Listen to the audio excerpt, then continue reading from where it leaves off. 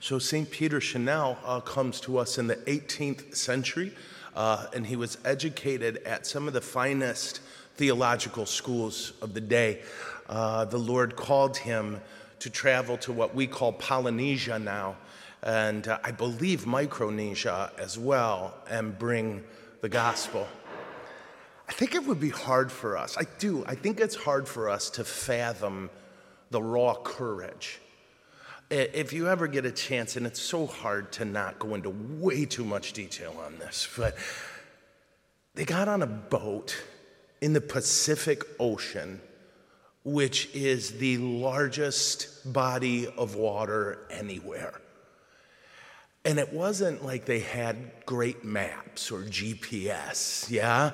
This was raw courage. Most people who traveled to those islands never came back. Well, Peter didn't come back, but it's because he got there. And he loved those people with great love. And because he loved them with great love and brought them to Christ, as you can imagine, the devil didn't have a lot of patience for this. And in the end, St. Peter was executed. I say all this, and I don't know, I hope this is appropriate. It's literally true that every day I thank the Lord for Father Lay. And I don't know if any of you have ever done this. I've done it twice, where I left the country I know and grew up in and loved very deeply, and I went somewhere else for a very long time. Israel for I don't know how long, very long, but 3 months I was in Israel, almost 4, and then 3 months in Mexico at one point. And it's so different. And, you know, he came here because we needed him.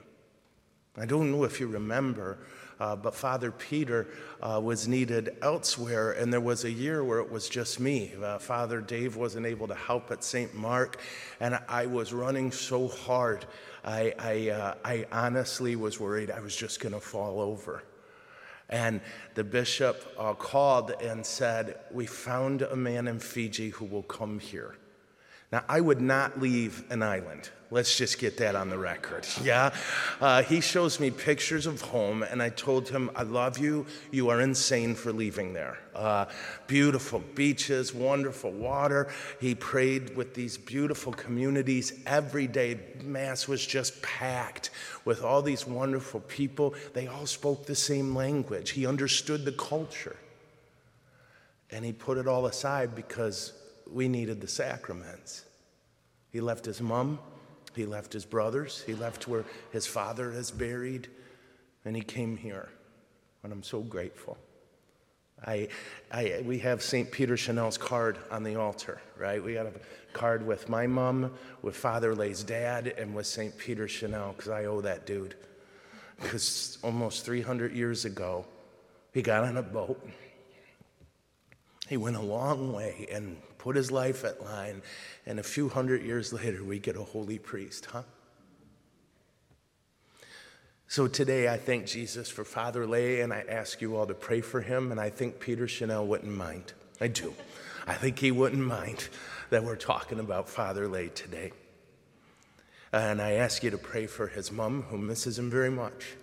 Yeah, I ask you to pray for his brothers, who check in on him all the time. And I ask that God continue to bless us with Father Lay here. Keep him healthy, keep him strong. He has a huge devotion to our mother. I don't know if you know this. The first time I met him, he had a rosary and was walking, and I'm like, we're going to do fine. Me and you, kid, we're going to do fine. So ask Mary to pray for him, St. Peter to pray for him, and as we receive the Eucharist today, maybe it's good for us to pray about how sad it is that we need missionaries, and to thank the Lord for those brave men who came when we called, huh?